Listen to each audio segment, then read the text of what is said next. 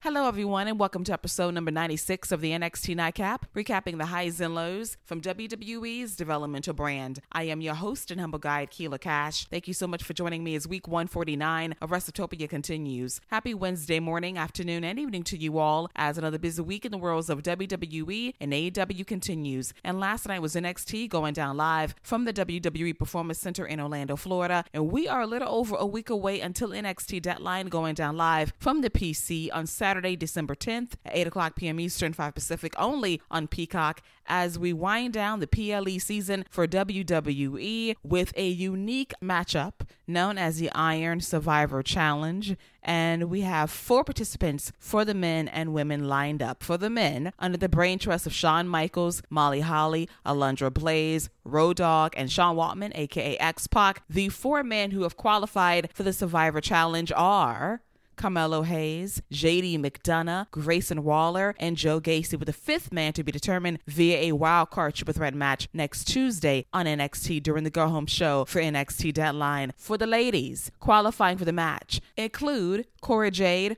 Roxanne Perez, Zoe Stark, and Kiana James, with the 5th member to be announced via a wild card match next Tuesday on NXT as well. So I cannot wait to see how this crazy ass concept is going to play out and how in the hell the 5th person is going to score multiple pinfalls or submissions in the last 10 or so minutes. We'll see about that as we get ready to embark on one of the craziest concepts in WWE history. Will it work? We'll find out next Saturday. But before then, let's get to the penultimate episode prior to our Go Home show going down last night as we kick off the show with Roxanne Perez versus Indy Hartwell. They've been beefing recently as Roxanne Perez wants to be everybody's friend. Meanwhile, Indy Hartwell is all about her business, her wins, and qualifying for this Iron Survivor Challenge, and she puts up a good performance against Roxanne Perez, who sets the tone perfectly with a double rotation, Hurricanrana, the grounds Indy for a moment. Indy fights back with an airplane spin that makes her dizzy as she sends Roxanne face first into the top turnbuckle before booting Roxanne between the ropes at one point as well. Then knocks her on the floor, but Roxanne fights back with this beautiful arm drags, some chops to Indy as well, a dive on the outside, but Roxanne is going to be grounded by a couple of lariats courtesy of Indy Hartwell and power slams to boot before she goes for the hidden blade, but Roxanne ducks and lands a kick to Indy Hartwell, goes for pop rocks, but she can't get over at first. But ever the wily veteran, she's going to beat down Indy Hartwell, lower her down a bit more, land pop rocks for the win, and she enters her place in the Iron Survivor Challenge at Deadline next Saturday on Peacock. And I thought this was a fine match, one of Indy's better matches on NXT, and Roxanne is a pro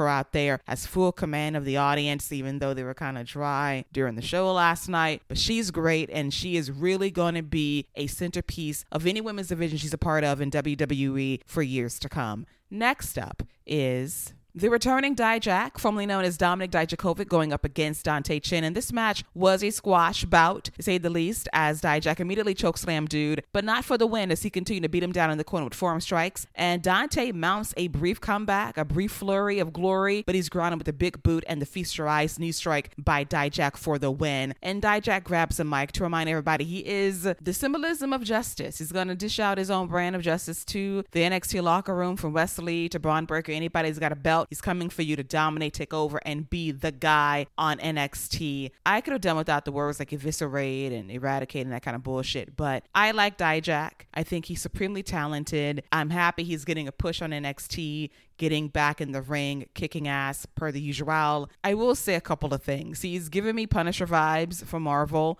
no lie, with the whole I am justice gimmick. And I will say that the Just for Men has been hitting a little bit too hard on the beard and the hair. I like the blonde highlights a bit better for me personally, but besides that, he looks great, and I can't wait to see what he's going to do once he's a part of a full-blown feud in NXT in the weeks to come. And it could be against Wesley, Braun Breaker, Apollo Crews. Either situation works for me because I know they're going to deliver in the ring in the best possible way. As we move on to Grayson Waller versus Duke Hudson representing Chase University, and this is an Aussie versus Aussie battle as Grayson Waller refuses to believe that Duke Hudson's on a straight and narrow, trying not to cheat during his match. match is trying to be a good guy for Andre Chase and Thea Hale at ringside. And Duke Hudson's got an angel and devil on his shoulder as he tries not to cheat, but he cheats by grabbing the hair of Grayson Waller, going for the ropes at one point for a leverage pin that Andre says, no, we don't do that here at Chase U. But Duke Hudson fights through. He has a great comeback with clotheslines, power slams, just whooping ass and really getting the people behind him. He's a great babyface wrestler and he's very charismatic, very talented, and I'm pulling for the guy, but can I trust him? Is he truly loyal to Chase U? I do not know just yet. We got an answer somewhat to this question as we had Grayson Waller chasing after Duke Hudson at ringside, and Duke almost boots Thea Hale in the face, but he pumps the brakes, stops himself, does the right thing. He's got her back, but in doing so, he gets back in the ring and gets hit with that rolling stunner, courtesy of Grayson Waller, as he picks up the win. And Grayson tells Andre Chase, listen, you can't trust this guy. I told you so. He's a liar. He's a cheat. He's really not here for Chase U. And Andre shares a glance with him, and I don't know what it means, but it's a very intriguing storyline on NXT thus far. And I gotta call out Thea Hale because I can tell you something about her character work that pleases me. She gives me broad and over the top, but it's not too broad. It's not too hammy. It's just ham enough for it to be perfect. And she reminds me so much of Sherry O'Terry from SNL years ago. And Duke Hudson is her real Pharaoh, reminding me of the Spartan cheerleaders gimmick involving Craig and Ariana. That is what I see in Thea Hale and Duke Hudson, the living embodiment of that skit from many years ago. And they play those notes perfectly. And Thea Hale is great at her job. She does just enough exaggeration. Her physical comedy is awesome. It reminds me a lot of Billie Kay. She maximizes her minutes on screen. It's not over the top. It's just enough to give me ham cheese sandwich in the best possible way. Shout out to Thea Hale, who is going to be somebody someday. You see the in-ring work every now and then. She's not bad at all. Needs more time, but she's got the character down, which is going to be a great asset to her in WWE for years to come. As we move on to the greatness of Big Body Javier Bernal, and Mackenzie Mitchell, their repertoire backstage continues to amaze me. Their chemistry is everything, and Mackenzie is flourishing in this role as being the straight woman to this idiot, and Javi, who is hawking pillows, stank-ass cologne, a baseball bat allegedly belonging to the brother of Aaron Judge, known as Adam Judge, for whatever reason. Javi is fucking hilarious, and Mackenzie is giving him absolute shit every step of the way. This week, Axiom actually shows up and challenges Javi to a match, and Mackenzie jumps back in the frame after smelling that stinky cologne and says, hey, here's a guy you've been challenging for the last 2 or 3 weeks on this show, and the match is official for later in the night, and I love this so much. Mackenzie and Javi work great together. NXT knows the magic they produce together. It's not forced.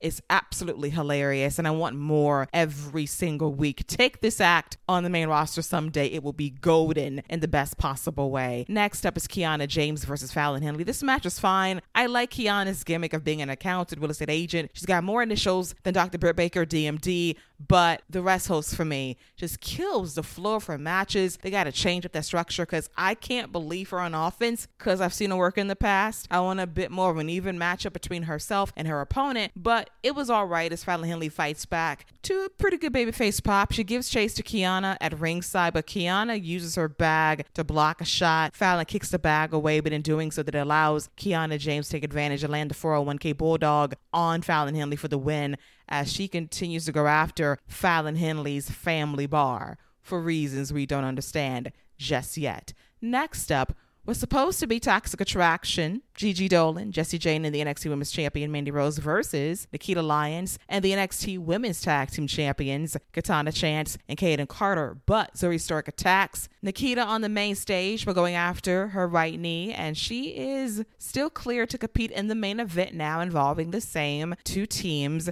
as Zoe Stark has done enough damage to kind of slow the roll of this match when it counts most, as we segue immediately into Javier Bernal versus Axiom. Axiom's first match back is getting his knee bent in a very awkward position courtesy of JD McDonough a few weeks ago in NXT. Solid matchup. Axiom delivers a rapid-fire dropkick to Javi, but he favors that knee immediately as Javi goes on offense by putting in a various submission hose and grounding Axiom until Axiom fights back with a nice superplex off the top rope and a super kick to Javi for the win a short time later. Fun matchup. Axiom is great, but this is all about selling the knee injury to recover, rebound, get back just in time for possibly Deadline if he qualifies via the wildcard matchup involving Von Wagner himself and Andre Chase. And knowing Ducat City will cost Andre the win, and I'm going to go with Axiom, hopefully for the win, because I think it'll be a nice spark in this Iron Survivor Challenge match at Deadline. But as always, we shall see as we move on to JD McDonough versus Julius Creed. And this match was good.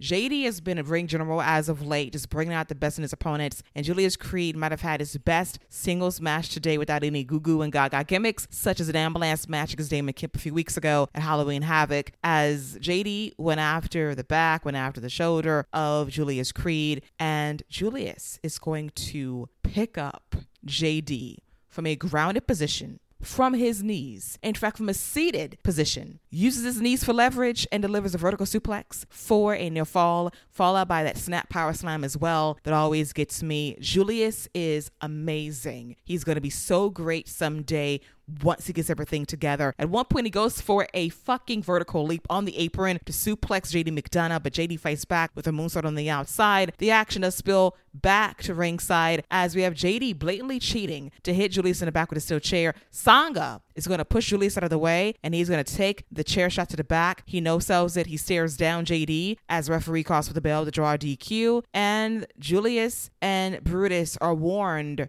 courtesy of Sangha and Veer Mahan, that we want you at your best. We want you at 100% for our match at Deadline. Good luck to you. It should be noted that Ivy Nowell confided in JD McDonough in the Diamond Mine Dojo that she has no faith in the Creed brothers beating Indus Sher at Deadline. Now, she's very leery of this match. She loves her guys, but she realizes, damn, these dudes are big and they can whoop your ass and you're underestimating them. And we'll see how it plays out at the PLE next weekend. But yeah, this is going to be a case of green leading green. Horses versus horses. We'll see how they fare if it's laid out perfectly and they are just asked to do enough and not too much at the end of the day. Next up is Von Wagner versus Malik Blade, and this match was okay.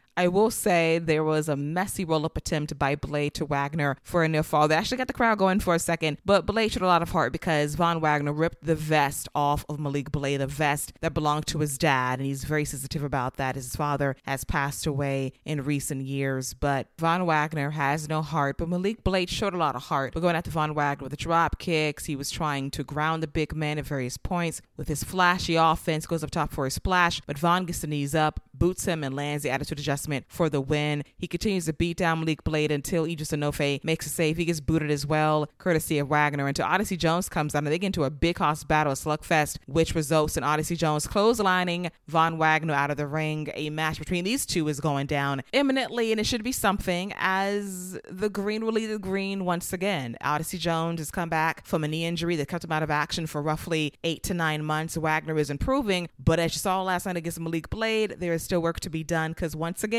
green leading green can lead to sloppiness, which we got last night via this match. Did not get that a couple of weeks ago against Von Wagner versus Breaker, because Von Breaker is a unicorn that comes around every 20 years, and he's just great, and he's going to bring greatness out of your opponents as he continues to get better after each outing as well. But the growth in Von Wagner is unmistakable. Just needs a bit more refinement around the edges to be a more complete performer in the years to come. As we move on to the main event of NXT involving Toxic Attraction, Gigi Dolan, Jessie Jane, the NXT Women's Champion, Mandy Rose versus Nikita Lyons, and the NXT Women's Tag Team Champions, Katana Chance, and Carter. An early high spot was Carter and Chance going after the NXT Women's Champion, Mandy Rose, with some nice double team spots. We got a nice triple kick spot involving Lyons, Carter, and Chance against Toxic Attraction as they go on the outside, with Kaden Carter delivering a crossbody to Gigi Dolan and Katana Chance wiping out Jessie Jane with a corkscrew palancha on the outside as well. But eventually Toxic Attraction regained control of this match by isolating Chance away from her tag team partner and Nikita Lyons. Nikita gets in there and she does clean house. She delivers a nasty kick to Jessie Jane, followed by the jumping splits for a near fall, which is broken up by Gigi Dolan. From there we got Katana Chance and Kaden Carter working over Jessie Jane and Gigi Dolan as Kaden Carter is sitting to the steps, and Mandy Rose delivers a nasty pump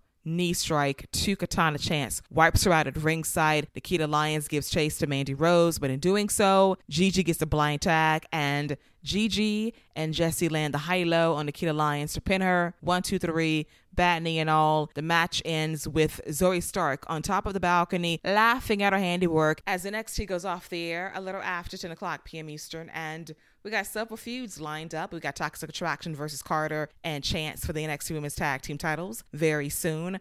Lyons versus Stark is coming as well, and Mandy Rose is waiting for her opponent post-deadline, I suppose. Hopefully it's Roxanne Perez. We'll see about that as we can see the stars aligned for New Year's Evil to kick off the brand new year for NXT in early January, maybe a couple of days after the new year on January 3rd. We'll see about that, but that would be my go-to plan to really build up NXT heading into the new year. All in all, this was a fine episode of NXT. I like the spotlight on the women's division once again. Need more development, obviously, in terms of experience and character work, but I like the spotlight shown on the ladies every single Tuesday night to give them the freedom to find themselves in the ring. Everything else is ancillary heading into Deadline next Saturday on Peacock. This match concept, the Iron Survivor Challenge, pray for all of us to see our way through the clocks, the time, the penalties, the pinfalls, submissions, the order of entry. All this math is going to be running in my head, and I need Axiom to do real time problems if he qualifies for this match next Tuesday. It's a lot. I hope the concept works. I hope it's not overly complicated, but it seems like it's a chore to get through, but we won't know for sure until it plays out at Deadline next Saturday on Peacock. And on that note, this wraps up episode number 96 of the NXT Nightcap, recapping the highs and lows from WWE's developmental brand. I hope you enjoyed it as always. You can follow me on social media at Lady Wrestling X on Twitter and on Instagram at Wrestleptopia. They can find me tweeting and gramming about these podcast shows that drop on the semi-daily, recapping Monday Night Raw, NXT, AEW Dynamite, Friday Night SmackDown on Fox, and AEW Rampage on TNT. You know what to do. Search Wrestleptopia and follow me on Apple Podcasts, Amazon Music, Audible, Google Podcasts, Buzzsprout, iHeartRadio, Stitcher Radio, TuneIn plus Amazon Alexa, and Spotify. I'll be back tomorrow morning with episode number 89 of The Dynamite Effect, recapping the highs and lows from AEW Dynamite on TBS. Until then, enjoy your hump day. Stay safe out there, and don't forget to wash those hands. See you later, boys and girls. Take care.